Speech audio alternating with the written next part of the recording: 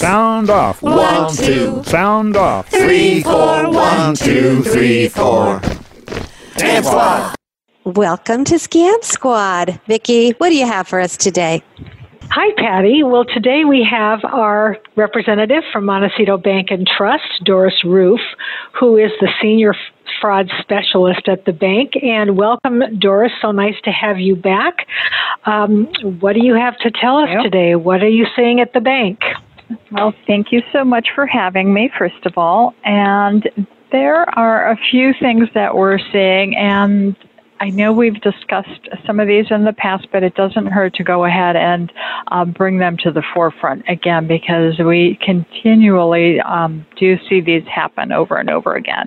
And one of them is our check fraud.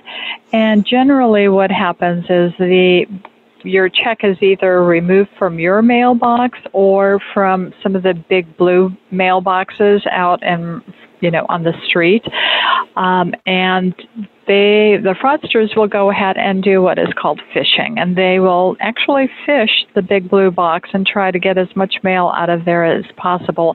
And then once they do have it, they'll go through it, they'll take the checks, alter the checks so that it becomes in their favor, either their name, or they'll go ahead and increase the dollar amount. They'll alter those dollar amounts, and then they'll go ahead and cash them or deposit them. A lot of them are deposited in mobile deposits so that they're not captured right away, and sometimes they're smaller amounts because they know that it's under the radar.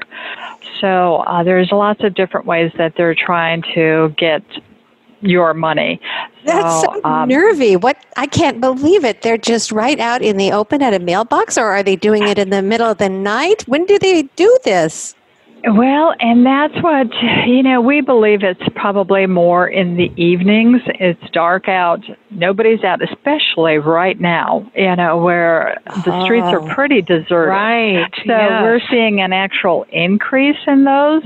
And a lot of people, since they don't want to go out into the world, which we're not supposed to, they'll go ahead and put it in their mailbox. And then they just go ahead and people go down the street. And they target a certain area, especially if the mailboxes are out on the street level, and then they'll just go ahead and go through all that mail and start altering the items and put them through. And a lot of times people don't check their statement for like a month. And then all of a sudden they'll go in there, they'll see the check, oh my gosh, that's not who. Or let's say they made it payable. I think the other day we had one where the check was actually made payable to Southern California Gas. And they altered it to be their name with using the S-O and et cetera. And then, of course, they got a late notice and, a late penalty. And, of course, they thought they had mailed it. And so they started checking, and all of a sudden, there's the check made payable to somebody else. And they actually, I think they added a few $100s to it. Do you have any idea how crooks would get the mail out of those big blue bins? From what I understand and what we've been told, from like law enforcement, apparently they actually truly do fish. They will go ahead. I know they have I know it really is. They have a pole. And they go ahead and have fishing line on that pole because fishing line's pretty strong, doesn't break very easily. And then they have like the super strong two-sided double stick tape. And from what I understand, it's not like your normal double stick tape. It's like some of the really heavy duty that I don't know if certain contractors use or what, but it actually is where they go in, put the line in, and they're able to fish out the mail. Wow. And sometimes it's not even, I think during certain heavy periods of time where the mailboxes are pretty full, sometimes they even just reach in. But, but from what I understand, if the mailbox is more on the full side, they can reach in and pull some mail. We have heard about that also. But yeah, most of the time it is truly fishing for the mail. So what other news do you have for us? We're seeing the gift card, and it's so heart-wrenching because people think they are doing something for the right reason or whatever, and it's not. And it's across the board. It doesn't matter how old you are or how young you are, or male, female. It does not matter.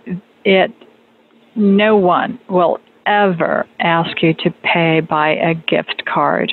And that is truly the sign. If somebody asks you that, you hang up or you disconnect with that person that you're dealing with. It is 100% a scam. A scam. Yeah, that's true. Yeah, that's the big red flag, as I always tell people, the big red flag. If they ask you to pay by gift card or make a donation by gift card, it is a scam. Yes. So we are seeing that, and a lot of it, and the tech support scam where you're on your computer and all of a sudden, oh, we noticed a virus on your computer. We'll gladly help you, and all of a sudden, let us have your card number, and then they go ahead and charge your card, and they do nothing to help you. So we're definitely seeing that on the increase too. Mm-hmm. And what we have told anyone or that will ask us, we always just say, make sure your system and programs are up to date. Keep it up to date. They're trying to prevent criminals from exploiting the weaknesses in that computer system. So, Doris, thank you so much for coming on the show and warning us about these various scams that unfortunately are so prevalent right now, and that you at the bank see. We really appreciate you getting the word out to our listeners so they can be forewarned and be safe. So thank you very much. Well, thank you for having me, and until next time. Thank you again. Well, Vicki, until next time, I really appreciate all that you do. And could you just share the fraud hotline number once again? Of course. You can call me at area code 805-568-2442. Again, 805-568-2442. And until next time, Patty, thank you. Yes, thank you so much. Bye-bye now. Bye.